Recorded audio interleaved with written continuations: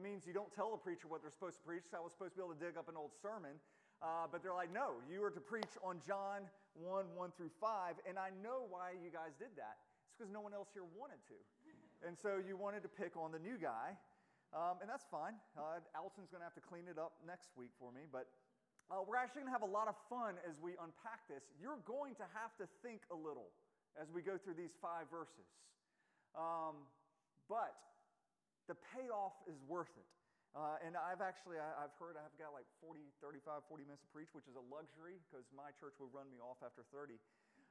So let's dig in. Verse 1. In the beginning was the Word, and the Word was with God, and the Word was God. Right off the bat, we realize that the Gospel of John is different than the other Gospels we have, different than Matthew, Mark, and Luke, because he doesn't begin with a genealogy like Matthew. He doesn't begin with a birth story like Luke does. Instead, he goes back to the beginning. Now, this is unusual because you think of all the people, John actually had the birth story at his disposal. If you remember, Jesus' mother Mary lived with John. On the cross, Jesus said, "Behold, your son," and gave Mary to John. And Mary lived in John's household from that day. And if you've ever been around any mother, you know mothers love telling their birth stories.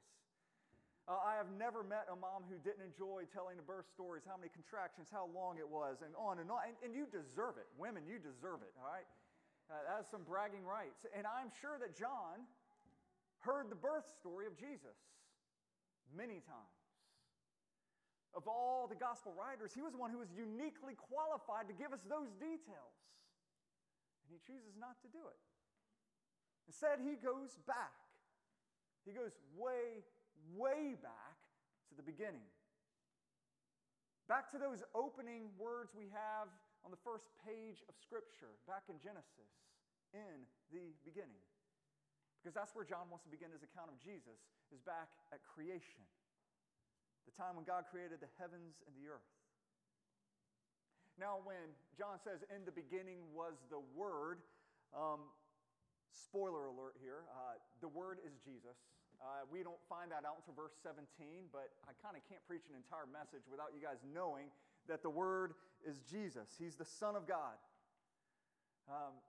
In the beginning was the Son of God, or in the beginning was Jesus. John wants you to know at the start of his gospel that there was never a time in which Jesus did not exist. If you go back to the beginning of it all, if you go back 14 billion years, however long scientists say the universe has been around, Jesus was there. And if you go back 5 minutes before that, Jesus was there. And if you go back 5 minutes before that, Jesus was there. There was never a time in which Jesus was not continuing. He's always been. And so right off the bat, John wants to, like, your jaw to drop. He wants to stun you with who Jesus is. Now, one of the reasons that John wants to hit us over the head with this theological statement early is because a change was beginning to happen in the church at this time. After Jesus was resurrected and then ascended 40 days later, there was absolutely no doubt in people's minds that Jesus was the Son of God. There was no doubt that Jesus was God himself because much of the early church had seen Jesus. They had seen the things that he had done. They had personally witnessed him going up to Lazarus' tomb and saying, "Come out," and he came out. Many of them had eaten. They were eating from the 5 loaves and the 2 fish. They saw how Jesus multiplied that small boy's lunch and fed thousands. They tasted of that. Some got to see him command the wind and the waves and obey him. Some got to see him walk on water. Some of those people in the early church, they'd been physically healed by Jesus. Lepers healed, blind came to see, the lame came to walk. You did not have to convince these people that Jesus was God. They absolutely knew Jesus was God. The question that the early church did struggle with was Jesus ever truly human? That's what they struggled with. Was he actually human? Was he really one of us? Or was he God and he just kind of put on our flesh. He kind of dressed like one of us, but he never really was one of us. You know, kind of like Halloween. I mean, this past Halloween, I dressed up as Luke Skywalker. You know, I put on a hood, I put on a little cloak, I go around. But I'm not Luke Skywalker. Everybody knows I'm not Luke Skywalker. It's Joel Brooks pretending to be Luke Skywalker. Is that what God did when he came? He never really was human. He just kind of dressed up like one of us. That's the question that the early church struggled with. Not whether he was God, but whether he was actually ever human. Gospels, if you read them, they focus a whole lot on the humanity of Jesus. That's what they're really trying to flesh out. Of course, they do teach us, Matthew, Mark, and Luke, they do teach us that Jesus is God, but they spend a whole lot of time fleshing out, and he's human. He's fully like one of us. He is one of us. But when you come to the Gospel of John, it was written many years after Matthew, Mark, and Luke. And it was during a time where a lot of those witnesses, people that have been around Jesus, seen those things, eaten that food from him, like those people died off. They're not around anymore. And so now there's a new question beginning to arise in the church. They're no longer wondering, well, we know he's God, but was he really human? Now they're beginning to wonder, are those stories really true? Was he really God? I mean, really, he was God. I mean, maybe he was just a great prophet, maybe even an angel or something like that. But was he really God? That's the new question that the church is struggling with for the first time. And this is why I love John, because it addresses the questions that our culture is asking. It's what our culture wonders. I mean, if you're going through the grocery aisle, you know how they have all the magazines up there, and I love during Easter and Christmas, all of a sudden all the magazines become Christian, and so you're going through, and there'll be like the Time magazine or maybe the Newsweek or something like this, always some article on Jesus. Now, the questions that they are asking in this article is never, was Jesus fully human? Because our culture doesn't struggle with that. There'll be a question, was Jesus really God? Was he really God? Come on, he was just a human. And John addresses this right at the start. He wants you to know who Jesus is. Jesus is God. There's never been a time when he did not exist, in which he was not always continuing. In the beginning was Jesus. So why does John call him the Word, though? In the beginning was the Word. John's got a lot of names at his disposal. I mean, Dion talked about a number of those last week. He could have just gone Isaiah 9. Wonderful Counselor, Mighty God, Everlasting Father, Prince of Peace, Emmanuel. Why stop there? Go King of Kings, Lord of Lords. I mean, he's got a lot of names at his disposal. But for some reason, he decides to call Jesus the Word. I mean, it kind of makes sense in our culture a little bit. I mean, somebody says something true. Haven't you heard somebody say, Word? Word. I agree with that. Word.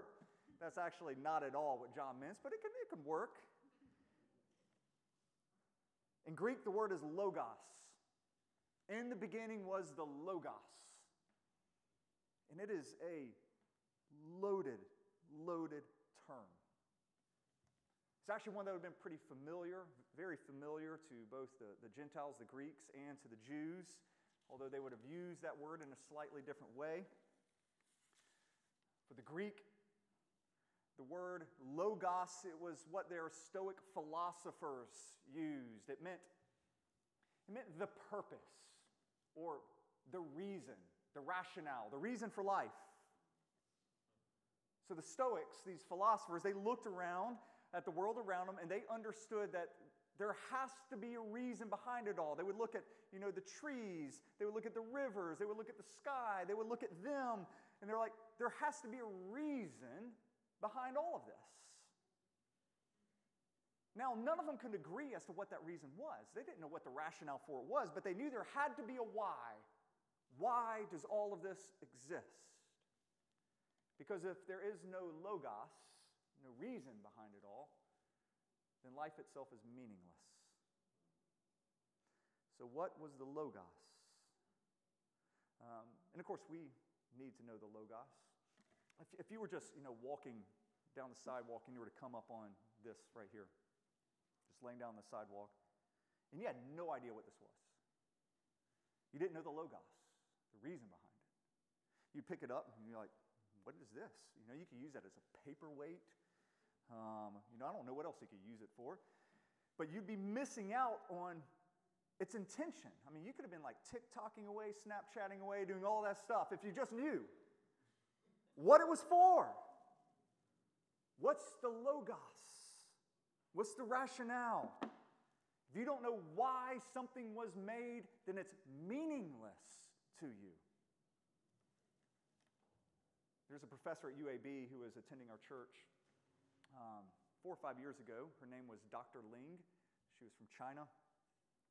And she wanted to meet with me after a service, and I said, okay. And so we got together, and she came out strong out of the gate.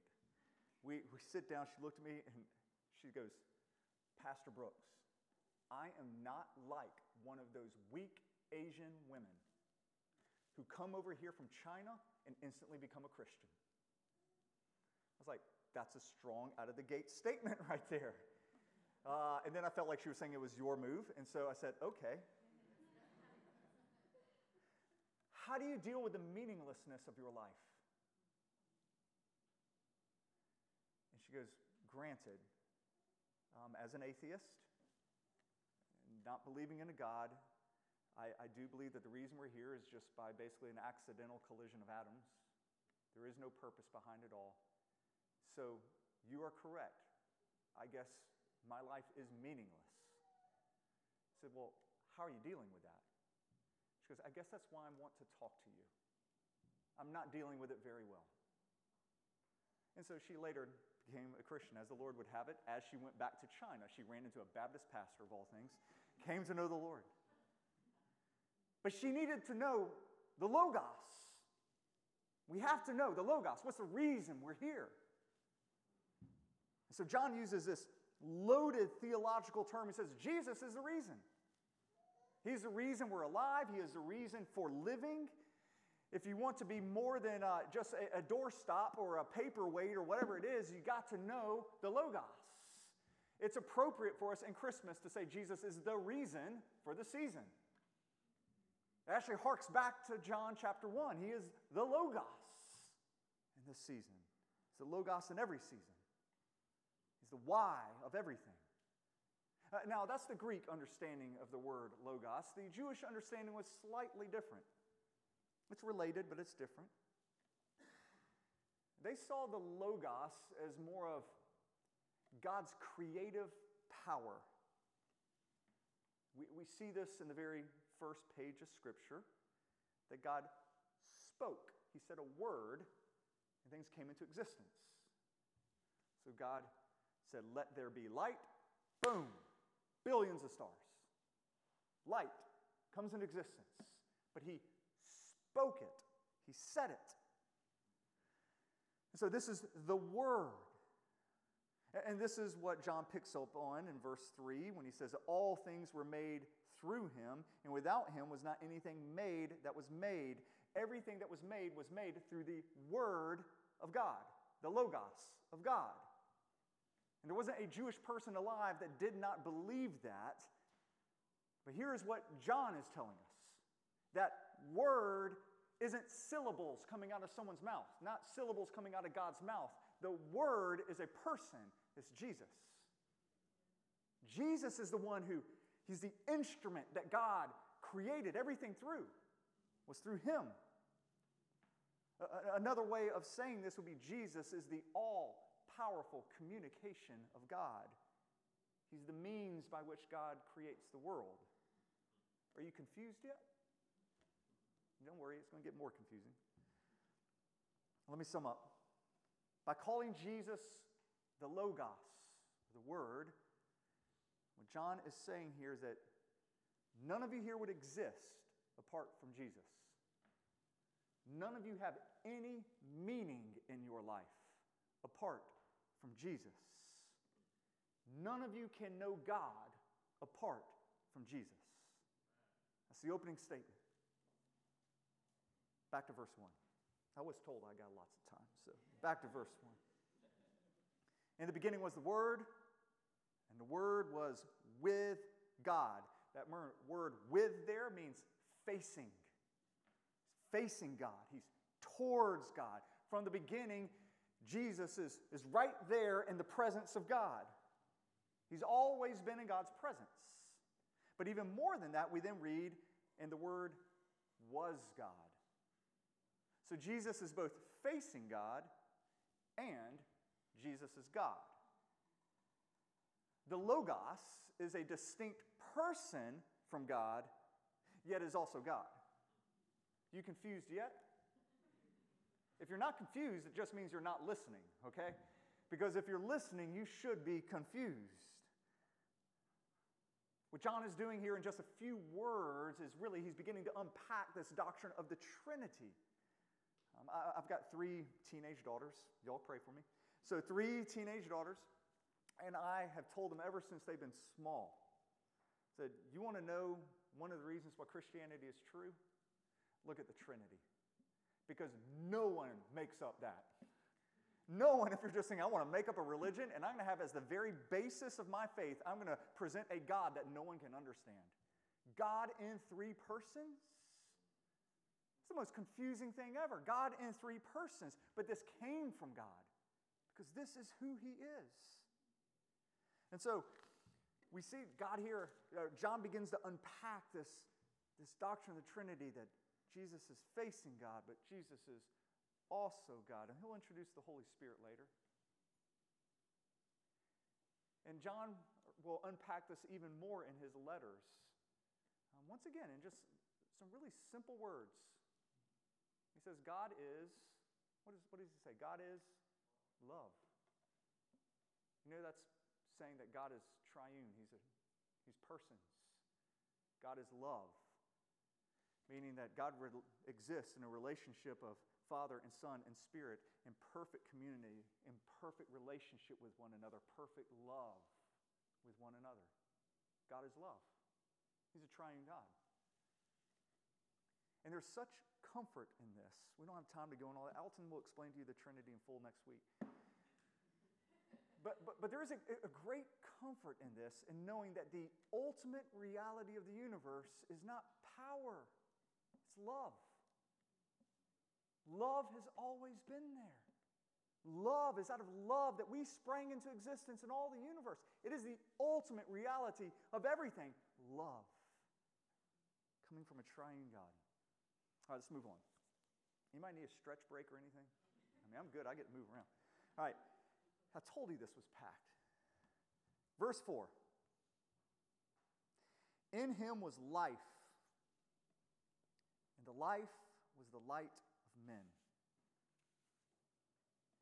Boy, it's the opposite of what modern man is going to tell you. Go to any science class, go to any university, go to high school science class, where they're going to tell you that life came after some things. You know, first you have to have all your matter. You got your rocks, you got your water, you got your carbon, you've got all these elements. And then out of that, there comes life. And John goes, you got the order all wrong. There is life, which has always existed in God. And it's from that life that everything else has come into being. But life has always been there. And what we read here is that this life then bursts forth from Jesus, just like turning on a flashlight. Just like you turn on a flashlight and light goes forth, Jesus turned on and life went forth. And that life, that light came to us. Verse 5. The light shines in the darkness. The darkness has not overcome it. I love this verse. Up to this point, John's just been talking in the past tense. He changes here. And now he's talking in the present. The light shines. The light shines in the darkness. Jesus shines, and he just keeps on shining. And he keeps on shining. Shining in the darkness. Forever shining. Jesus shined 2,000 years ago, and he's not stopped shining. He's shining here in Fairfield. And that brings us here to Christmas. So you know it's Christmas because of the lights. So when the lights come out, you really can't tell when it's Christmas by all the other things like Christmas music. Any of you listen to Christmas music before Thanksgiving? You're evil. You do that. You're one of the things that's wrong with this world. And there's actually some radio station in Birmingham is devoted to Christmas music 365 days a year. I mean, 1 month of it is enough to like almost put it into me. So you can't go by Christmas music is around. It's getting near Christmas. You can't go by Christmas movies anymore. They begin playing earlier. You know, like Elf plays earlier now. Christmas Vacation, Die Hard, another Christmas classic. You go to Home Depot, and I'm kidding you not, the Home Depot by my house, the day after Halloween, Christmas stuff. It's like, what happened to Thanksgiving? Just like you don't even get Thanksgiving. You go from Halloween to instantly there's Christmas trees and everything around. But you know what you can tell is when the communities around you begin putting out lights. The lights begin to come out. When you think of Christmas, you think of lights. And the reason for all these lights is they're symbolic. They're symbolic as to the meaning of Christmas. You see the lights in people's windows, lights on trees, lights on, sometimes they wrap them on the little street post in communities. We're thinking of the light of the world. The world is a dark place. And by dark, I don't mean that just because we're in Birmingham, Central Time Zone, it's dark at 4 o'clock. You can't read the news without reading about darkness. There's always someone getting shot, always somebody getting robbed or raped, some violent act. And can I tell you, a lot of the times it says in Fairfield. As you're reading that news, it says in Fairfield. The world, it's full of evil, confusion, sin, violence. It's full of darkness. That's what the Bible calls darkness. And you guys have been around long enough to realize that no amount of money, no amount of education, no amount of politics can be thrown at this to get rid of the darkness. No election can solve this. The brokenness we feel, the Bible calls darkness. And then breaking through this darkness is Jesus. That's what Dion talked about last week when he preached on Isaiah chapter 9. I think we got a slide of that. Which is, the people who walked in darkness have seen a great light. Those who dwelt in a land of deep darkness, on them has light shone. And then Jesus came. And when he came, he said, I am the light of the world. I'm the light of the world. You read that in John chapter 8.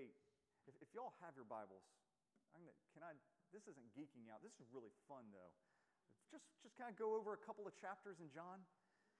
Man, it makes this pop. Because when Jesus said, I am the light of the world, it's a direct reference to Isaiah 9. A direct reference to what Dion preached on last week. But it's kind of hard to see at first. So when you come to John chapter 8, verse 12, that's when Jesus says, he says, again, Jesus spoke to them saying, I am the light of the world. Whoever follows me will not walk in darkness, but will have the light of life. Now, Jesus is speaking to a group of people. What's a little confusing about this is the story that's right before this in John 7 is Jesus and the adulterous woman. The time that Jesus says he's without, sin, cast the first stone. You might notice that story's in brackets there. You see it's in brackets. You probably have a little footnote in your Bible says that this is not part of the original manuscript. Don't worry, it doesn't mean it's not the Word of God. It's absolutely the Word of God. They just didn't know where to put it, so they just put it here in the middle of John's Gospel. Which I get kind of why they did that, but they ruined the narrative. So you got to take away that story, and now you go back to John 7. The end of John 7 should flow straight into Jesus saying, again, Jesus spoke to them. So the end of John 7 says this. They replied, this is the Pharisees and religious leaders, "Are you from Galilee too? Search and see that no prophet arises from Galilee." And then, immediately, again Jesus spoke to them and said, "I am the light of the world." You need to see that connection there. "Are you from Galilee? Search and see that no prophet arises from Galilee." Hey, I am the light of the world. And what Jesus is saying, read your Bibles. Go back to Isaiah 9. Because you know what Isaiah 9 says? "But in the latter times he has made glorious the way of the sea, the land beyond the Jordan. Galilee of the nations, the people who have walked in darkness have seen a great light."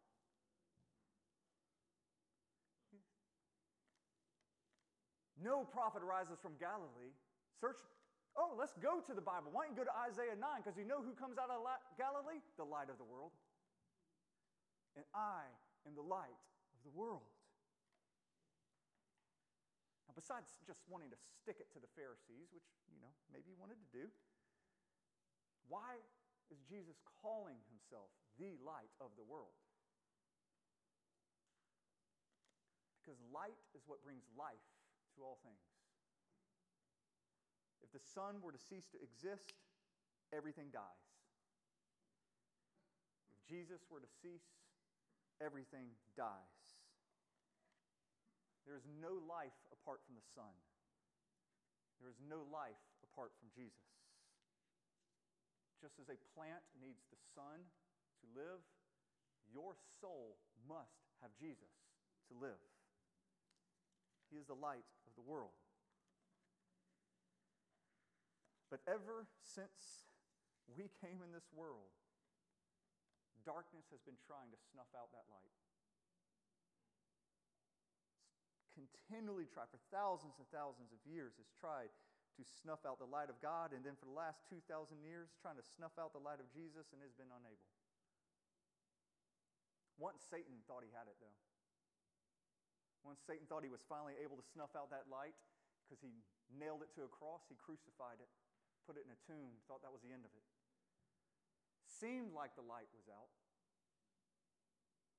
You actually read, in Matthew, I'm trying to think what chapter, can't remember, I'll blame it on dyslexia. That when Jesus was crucified, it says darkness covered the land. Darkness covered, the land became as night when he was crucified. It's one of a number of things that happened on the cross. That's really important for you to understand what's happening on the cross. Jesus is experiencing hell on the cross.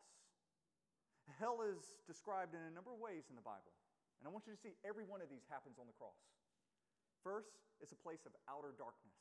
You read about that in Matthew chapter 8. Outer darkness.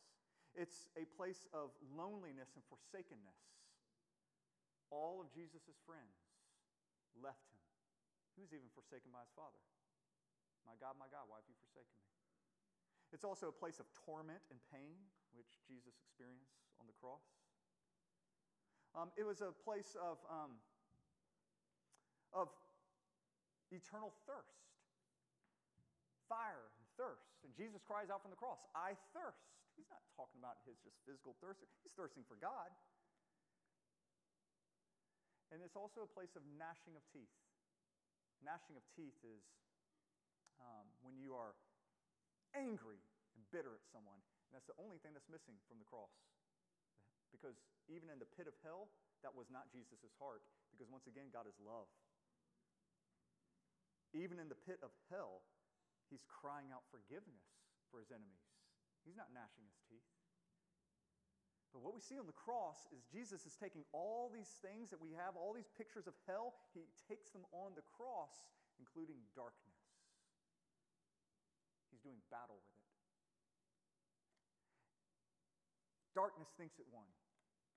I mean, what else can you do besides crucify, kill, and put in a tomb and just hide it under a bushel? Get that light and hide it under, stuff it in a tomb, seal it up. And then we know 3 days later, he comes bursting through that, and he conquers the darkness. He endures the darkness so that you might never be in darkness. He took on death so that you might forever have life. Do you believe that? That's what Advent is about. Jesus did not just come to be the light. He came to be your light. I was thinking about this. I was playing with a flashlight earlier. I probably should have brought one for an example. There's an odd quality about light. If I were to get a flashlight and I were to just shoot it this way, in front of me you'd see absolutely nothing. Nothing. You don't actually see the light there. You only see the light when you get in front of it. And then instantly your hand appears bright. And some of you are in this place as you're looking in front and you're like, all I see is darkness. I don't believe there is light here. And you know why you believe that? It's because you're not standing in the light. It's right there. Step in. And the light is there, just illuminates who you are. Some of you are walking around in darkness. And you're like, I don't see, there's no light. It's because you're not standing in it. Jesus bids everyone, come to me. I am the light of the world. Come to him for life. If you haven't, don't leave so today without doing it. Pray with me, church. Jesus, we believe. Help our unbelief. We believe that you are the light of the world, that in you is life, and that life has come to us. For those who are in this room that are still sitting in darkness, may they come to the light. May you shine on them. And when your light comes upon them, yes, it will expose sin, but it will also create new life. And so, Father, we ask in this moment, through your Spirit, through your Son, new life would begin for those in here in this room. We pray this all in the strong and powerful name of Jesus, our present and our future King. Amen.